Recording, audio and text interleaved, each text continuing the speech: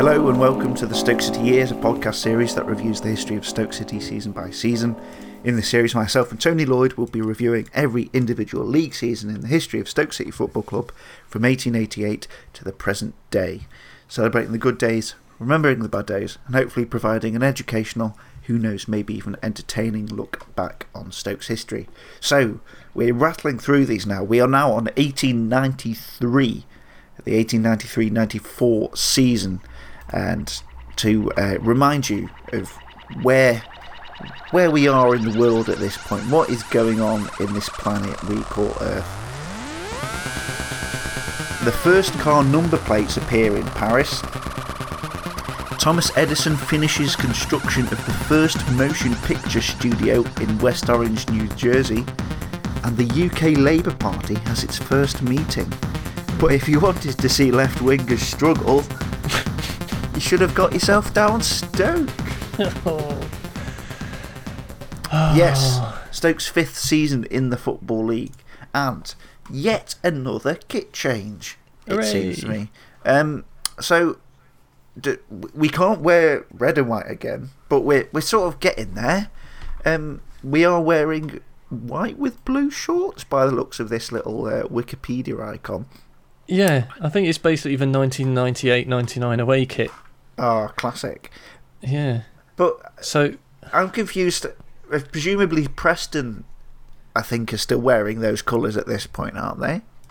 I don't see why they wouldn't be. Yeah. I have no concrete information. I don't know who's now wearing blue and red stripes. Maybe we just hated them because we did too well. They were too much of a good luck charm, so we decided actually we'll dress up as Preston and maybe then we'll finish second. I don't know. It didn't work out like that anyway.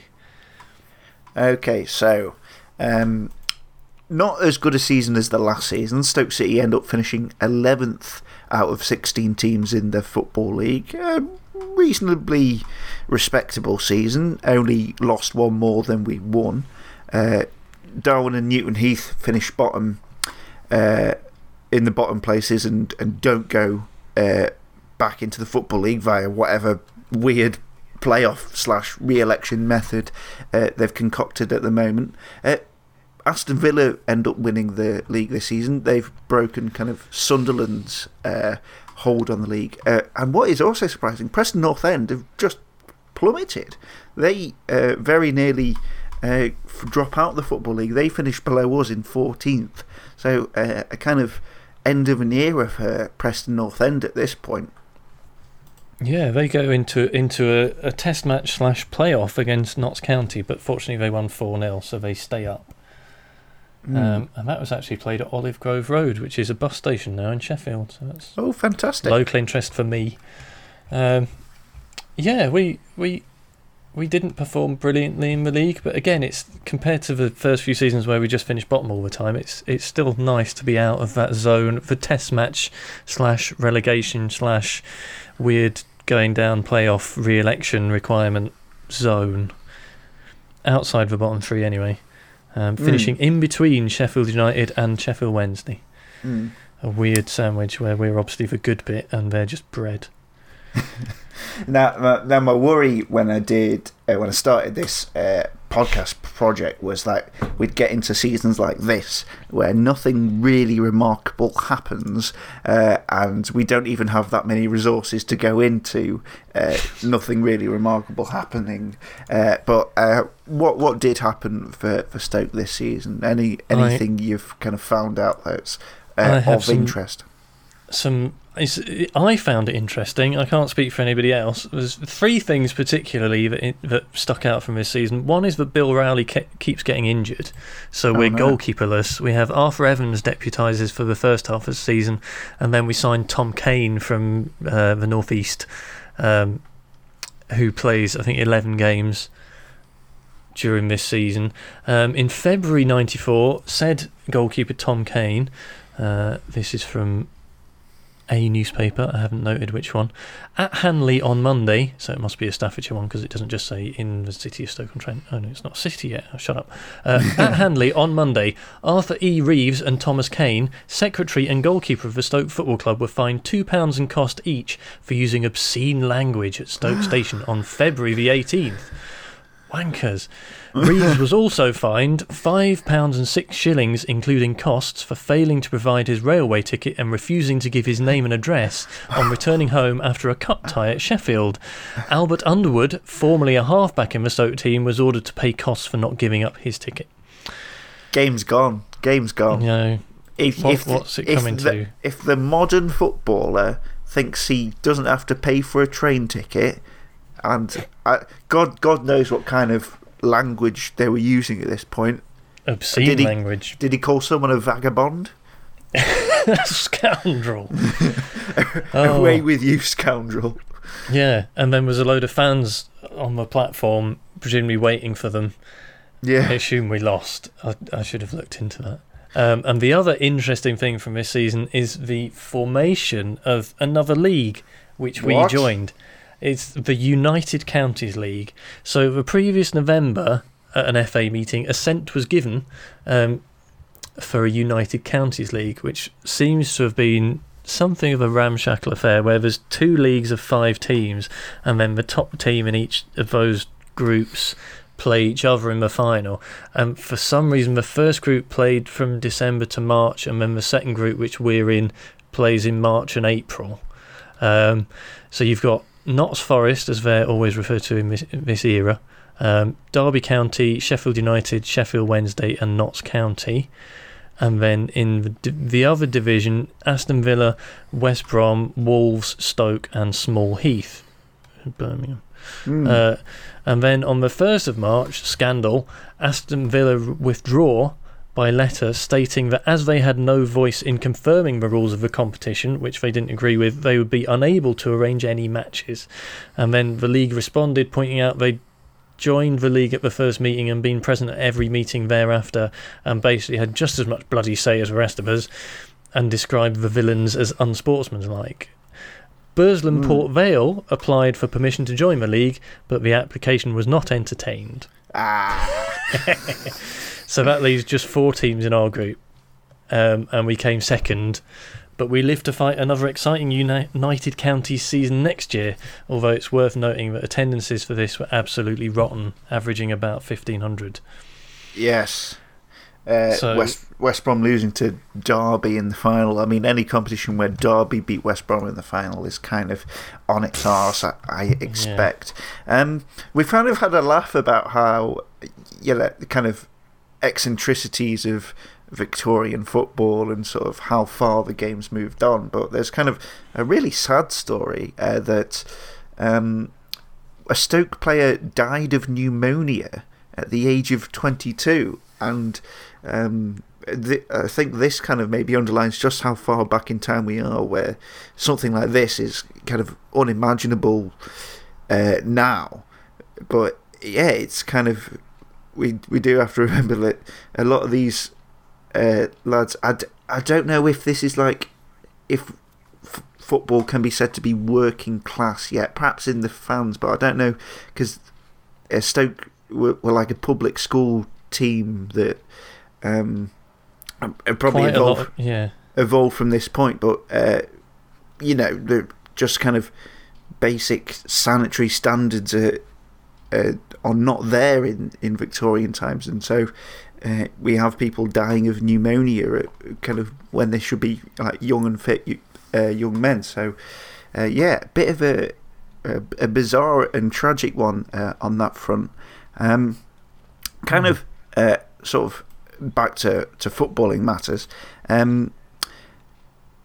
Season 1893 to 94 also saw one of Stoke's best FA Cup displays since they first joined the competition. Competing in gale force wins, they knocked out Everton 1-0 with a Joe Schoefield goal in the final minute of the match. The Stoke players were praised by watching reporters for making the match highly entertaining in difficult conditions, so we can do it on a cold, wet, windy afternoon in Stoke. But we did go out to Sheffield Wednesday next round, so, 6-1. But yeah, that's good that we've entertained the reporters at least. Anything else notable from this season? There's a bit of a transfer scandal at the end of the season, or rumour, I should say. It's not really a scandal. Captain Marvel, Bill Rowley, our excellent goalkeeper, a Staffordshire contemporary, this is from the Lancashire Evening Post, states that Everton have made a startlingly tempting offer to Rowley, the Stoke international. Although Rowley has been staying for 3 days with Mr. Molyneux, secretary of the Everton club, it is understood that up to the present he has not found himself in any way to Everton. Sorry, not bound himself in any way to Everton. It would be a big blow to the Stoke Football Club if he severed his connection with it, for apart from his abilities as a player, the value of his services on the committee are not to be lightly estimated. Wow. A lot of the players seem to have clerical jobs, like you were saying. I think there's less of the miners and more of the sort of sons of aldermans and that kind of thing at this point. Still, I'm sure, poor, but everyone was.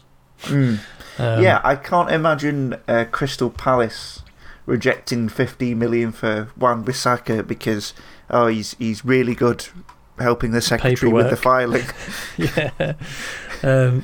I think Bill Rowley was quite involved in the running of the club by this point. More on that later, I'm sure. But then at the end of the season, what actually happens is our promising new goalkeeper goes off to Everton instead, and we keep Rowley. So, Tom Kane went to Everton for a season, and then I think he went to Southampton for a season, and then he died. Because that's just a thing that happens in this era. He was 24, I think, when he died. So that was unfortunate timing by me. Then I was about to say good riddance for him having transferred too, but it ended up like I was pleased he died in his 20s. No suspicion of foul play. No. If he was hit by a train, that would have been some kind of irony there, but apparently not. So yeah. Another successful-ish season of not being bottom of the league and doing quite well in the other league that we're currently in. Only one player died. There you go. There might have. I'm sure I saw another one actually, but I can't. Several of the benefit matches seem to be these charity matches that are played are for the benefit of somebody who used to play but got their neck broken or injured catastrophically or died of pneumonia. There is a lot of it about. That's the kind of origin of the testimonial, isn't it? Because it's not just what the testimonial is now of like, thanks Wilco for playing 10 seasons for us. It's like the player either is too old or is too injured broken. now, or too broken, and they need like the crowd to have a whip round for them in this game because otherwise they have no money and will get very sick and die with no welfare at this point or anything. It's a completely different world in so many respects. But thank you for being with me this season. Just to round up the 1893-94 season, the chairman once again is Mr. S. Barker. Arthur Eaves is once again the manager. Stoke played at the Victoria Ground and finished 11th out of 16 teams in the Football League First Division on 29 points. They reached the second round of the FA Cup and were knocked out at the group stage of the short-lived United Counties League. The top goal scorer once again was Joe Schoefield, scoring 18 goals in all competitions. I think he might be a guy worth investigating because he is scoring for fun at this point. He does end up on our top goal scorers list on the club website right now. Marvellous.